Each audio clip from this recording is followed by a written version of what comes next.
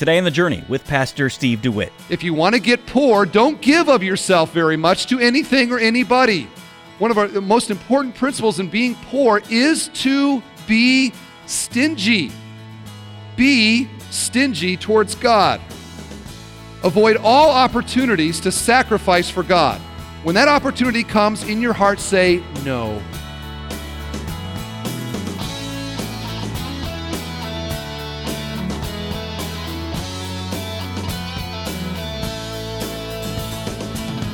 Welcome to The Journey with Steve DeWitt, Senior Pastor at Bethel Church in Northwest Indiana.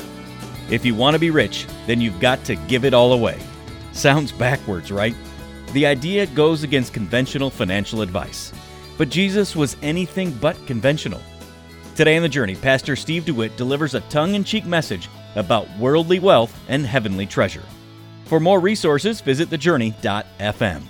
We're in 2 Corinthians verse 9. And now here's Pastor Steve with part 2 of a message titled, How to Be Poor, Living an Impoverished Life. Today's message is how to get poor, how to live the impoverished life. Here's the first one that Paul brings up. If you want to be poor, sow sparingly.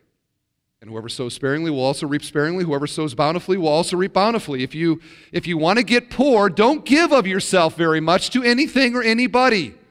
This principle we find in other places. For example, in Galatians chapter 6, Paul uses the analogy in a slightly different way. He says this, "Do not be deceived, God is not mocked." Say those words with me. God is not mocked. For whatever one sows, that he will also reap. For the one who sows to his own flesh will from the flesh reap corruption, but the one who sows to the Spirit, from the Spirit will reap eternal life.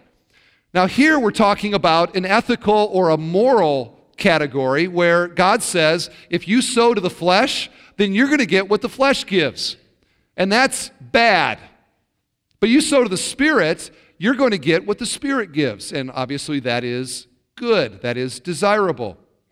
The point, though, in the God is not mocked is, and Paul in 2 Corinthians 6, is that we cannot avoid this. God is basically saying this is a principle by which I operate, and I'm God and you're not. And I'm telling you the way that it's going to work.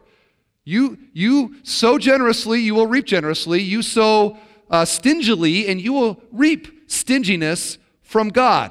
He's very difficult to deceive. You can't, as much as you want to, think that he doesn't know what I'm doing and why I'm doing it. He knows all of it, and he knows he's there ready to bless or not, and you can't hide anything from him. And I wish I could give you some advice. The only good thing I have to say is that since you can't deceive him, if you are stingy towards him, you can count on the fact that he'll be stingy towards you, which accomplishes the goal of the message. See?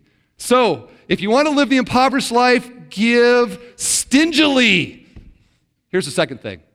Is to make sure that in your giving that you always give reluctantly and joylessly. Paul gives then 2 principles for how to live a very impoverished life. The first one is that in your giving of yourself, whatever it is, to some good cause, to the church, the kingdom of God, make sure that you do it with great reluctance, and then you will have no joy in doing it. Because if you're reluctant to do it, you're not really happy about doing it. That's how those 2 things go together. It's very important. Give joylessly. A great example of reluctant giving is found in Acts chapter 5. You probably know the story of Ananias and Sapphira, and this is what's going on in Acts chapter 5. You have the early church, and there's all these great things that are going on in the early church, and people are all excited about the Lord, and from that spiritual joy, there is a great generosity that's flowing, and people are selling things, and they're meeting needs, and they're giving to the church, and they're dispersing to the widows, and there's just this really wonderful thing that's going on. Well, there was this guy named Ananias and his wife Sapphira, and they apparently were well-to-do, and they had a field that they owned, and they sold the field.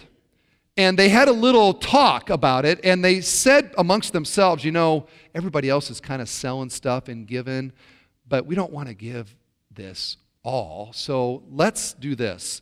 Let's hold some of it back, but let's take it like it's everything. And so they go into Ananias actually goes into the church whatever, and there's the apostles, and he says, here is the money that I received from the sale of my field. And this is what happened. It says in Acts chapter 5, verse 3, but Peter said, Ananias, why has Satan filled your heart to lie to the Holy Spirit and to keep back for yourself part of the proceeds of the land?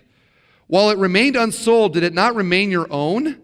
And after it was sold, was it not also at your disposal? In other words, they didn't have to give it. It wasn't the fact that they held some back. What was it? Why is it that you have contrived this deed in your heart? You have not lied to men, but to God.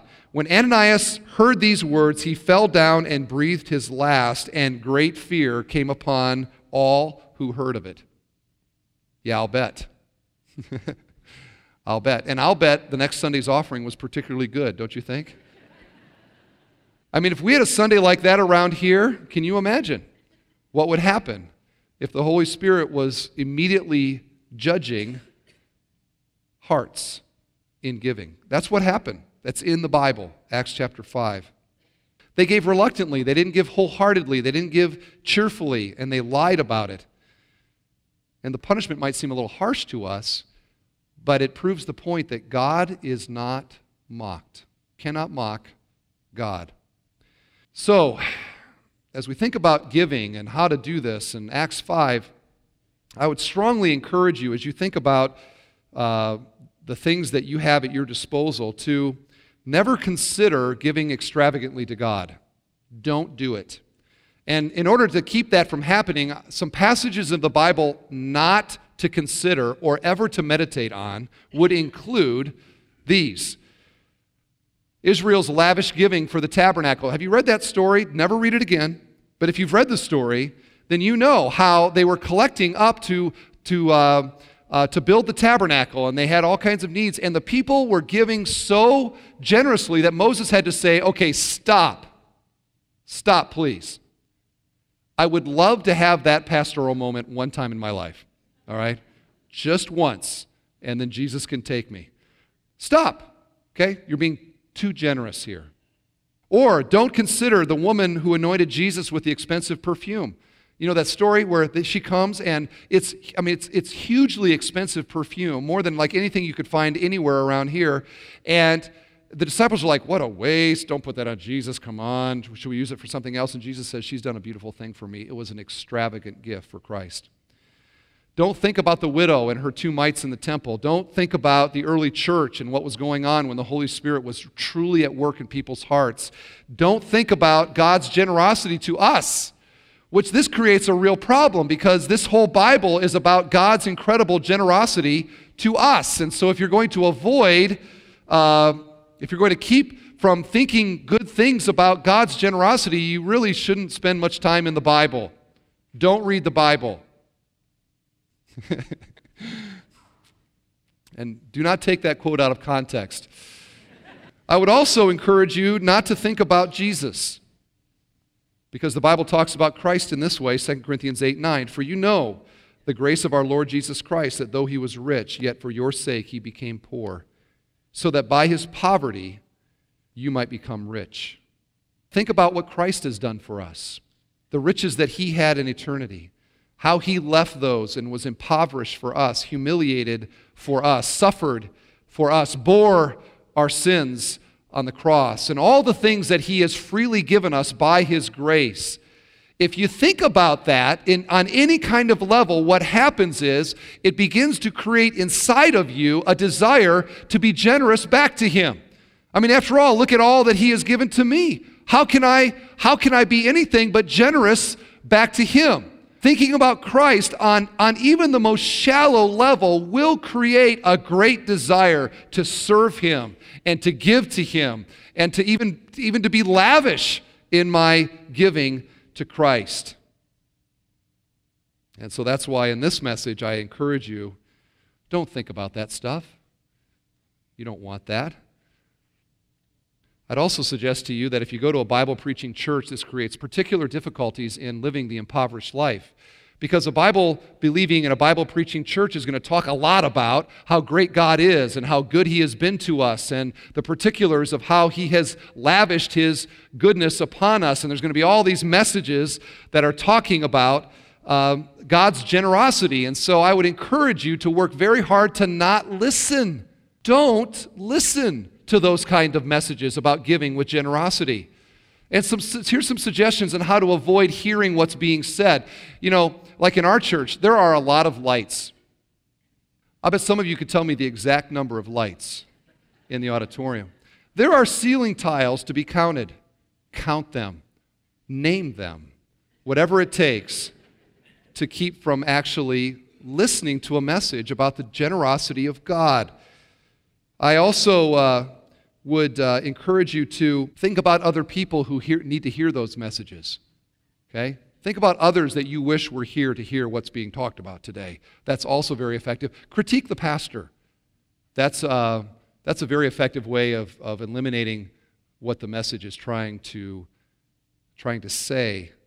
Because you know what happens when you actually listen to the Word of God and you actually think about what God has done in the gospel? The Spirit works in your heart and softens your heart, softens it, and begins to change your desires in a way that things that you previously really treasured and held onto don't seem like they're that important anymore. In fact, if you let it go very far at all, you'll begin to think about the things that you have as not really being your things. And you begin thinking about them as actually being God's things that He's given to you to be a steward of. And you don't want that. So don't let that happen.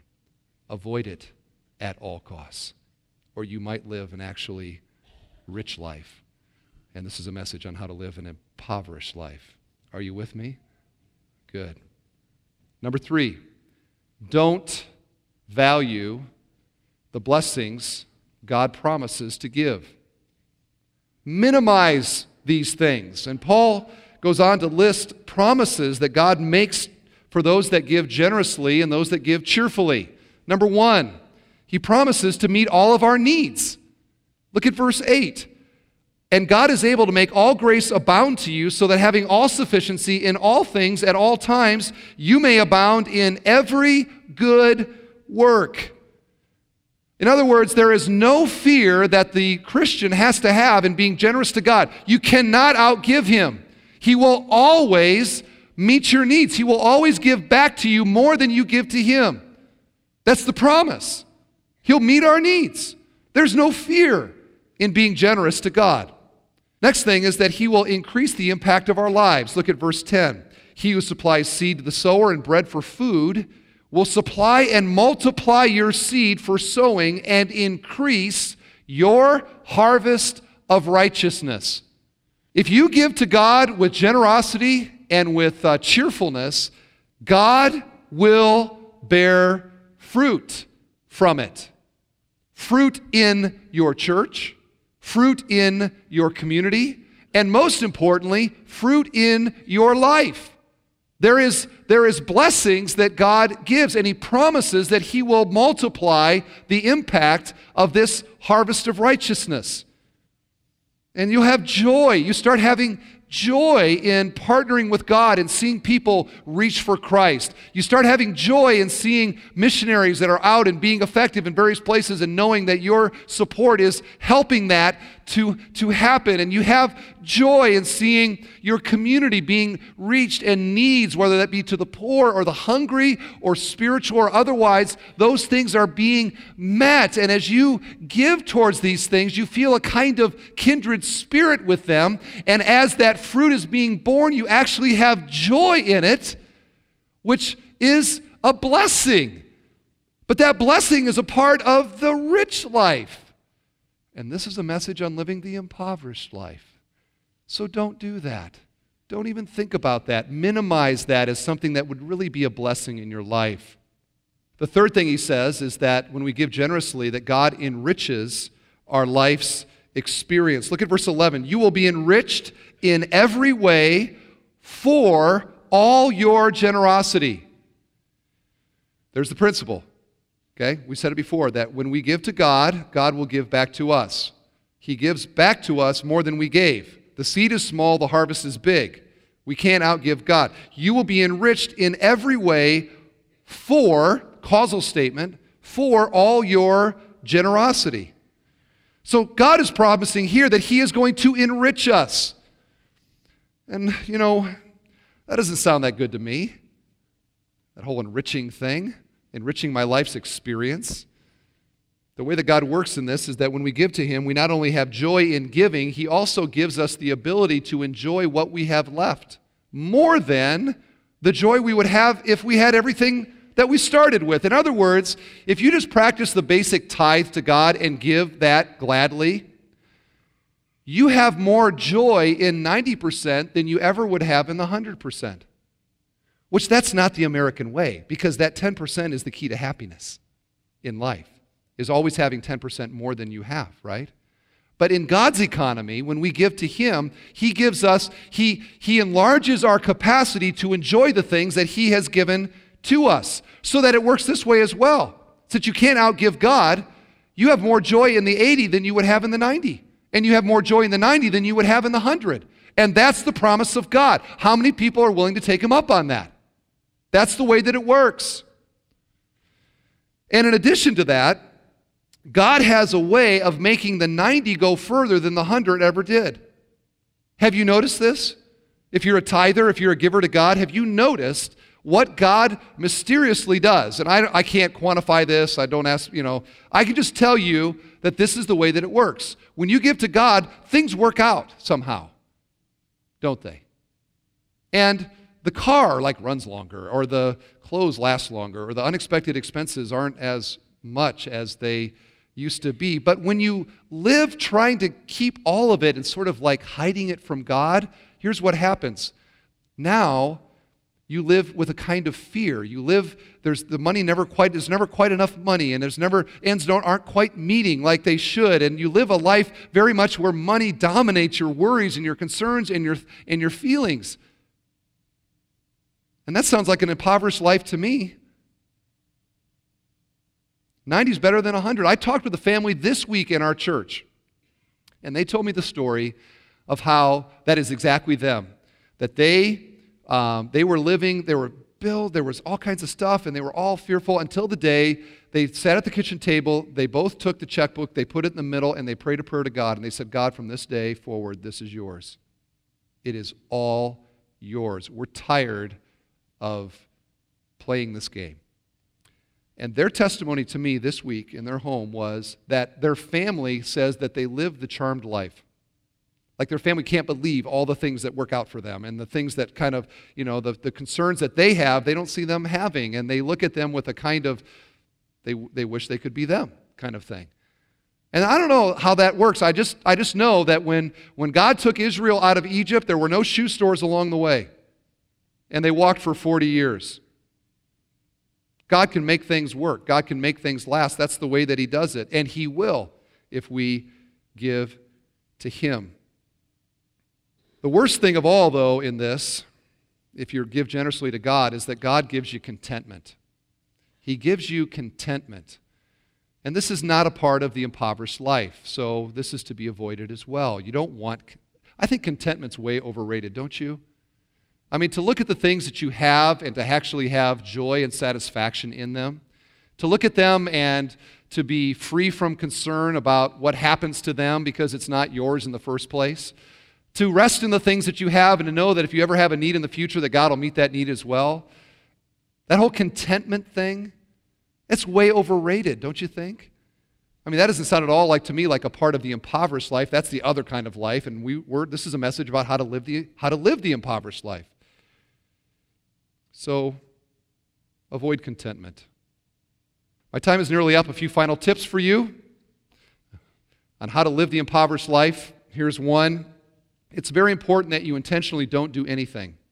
Do not do anything, particularly after a message on being generous to God or something like that. Intentionally don't do anything. If there's any inclination to doing something different than you've been doing, snuff it out, all right? Go watch a movie or something, and then you'll forget about it. Go quickly. Rush out of the auditorium as fast as possible. That's what I'm suggesting. I also would encourage you to surround yourself with people who also don't do anything. This has a way of helping you also not do anything. And look at the things that they have, their possessions, and admire them because they bought those things with money they should have given to God. I'd also suggest that you avoid people that have been on mission trips recently because they tend to come back with a very critical perspective on American materialism, and they might rub off on you. So give them several months until they kind of reacclimate to the way that we think here in America, and then it's safe to be with them again. Finally, the last piece of advice that I would have for you to live the impoverished life is to very intentionally not think about eternity. Okay? Don't think about it. Rather, live for today. Okay? Live for today. Rush out of here today thinking about what you can get out of today. Do not think about tomorrow. Do not plan for tomorrow. Get as much as you can out of today. This is especially hard to do at funerals, I find. So do not attend funerals. Even if you know the person well, do not go there, because if you go, you might begin thinking about where that person is and the fact that you're going to be there soon someday as well. And it might make you think about eternity and words like Jesus said about laying up treasure there where moth and rust do not decay and thieves cannot break in and steal. And it might engender some desire to actually invest for eternity. And if you did that, then you would have joy in that life and in this life. And we're trying to avoid that here. So I'm confident that if you follow my advice today, that you will live not only an impoverished life in this life, but also a poor life in the next. And you might be the person that Paul describes in 1 Corinthians 3. His work will be shown for what it is, because the day will bring it to light. It will be revealed with fire, and the fire will test the quality of each man's work. If what he has built survives, he will receive his reward. If it is burned up, he will suffer loss. He himself will be saved, but only as one escaping through the flames. And that will be the worst impoverishment of them all, will be the eternal poverty and regret. So, a little bit of an unusual message today, but one that I hope that you take to heart as we consider how to live the impoverished life. A sobering reality check about the eternal implications of our earthly investments. Are we building something that will survive the flames, or will it all be burned away? You're listening to Pastor Steve DeWitt here on The Journey in a message titled, How to Be Poor, Living an Impoverished Life. If you missed part 1 of this lesson, you can hear it by going online to thejourney.fm or by searching your favorite podcast app for The Journey with Pastor Steve DeWitt. Well, Steve, listeners have come to look forward to hearing your Bible teaching on The Journey. And it all looks so easy when all you have to do is turn the dial or click a download button. But there's a lot more going on behind the scenes. Yes, there is, Tim, and you and I would know perhaps better than anyone just how much work goes into a program like this. It takes a lot of time and effort, talented people to put a radio program together like The Journey. And yes, I preach these sermons, and most of the sermons come from the weekend services at Bethel Church in Northwest Indiana. But then we need editors and producers and engineers. We need people that distribute the program, and we need stations to broadcast the program. Someone has to oversee all of this, and we have folks to answer the phones. And at the end of the day, it really starts to add up. Now, before I go on any further, let me make it clear, no one is walking away with a profit from what we do here. Every donation we receive goes directly toward covering the cost of this ministry and all the resources we provide with it. But before we can do that, we need listeners like you to step forward and do your part as well. So make sure we hear from you today, and thank you in advance for your generous year-end donation this December. Thanks, Steve. And when you contact us today with a special year-end gift, we'll say thanks by sending you Randy Alcorn's classic book on generosity, The Treasure Principle. Discover how to unlock the secret of joyful giving when you request your copy today. Call 844-7-JOURNEY. That's 844-756-8763. Or visit thejourney.fm. I'm Tim Svoboda. Come back tomorrow when Pastor Steve describes how to be poor, but how to be blessed. That's Tuesday on The Journey. Today's program was produced and furnished by Bethel Church in Crown Point, Indiana.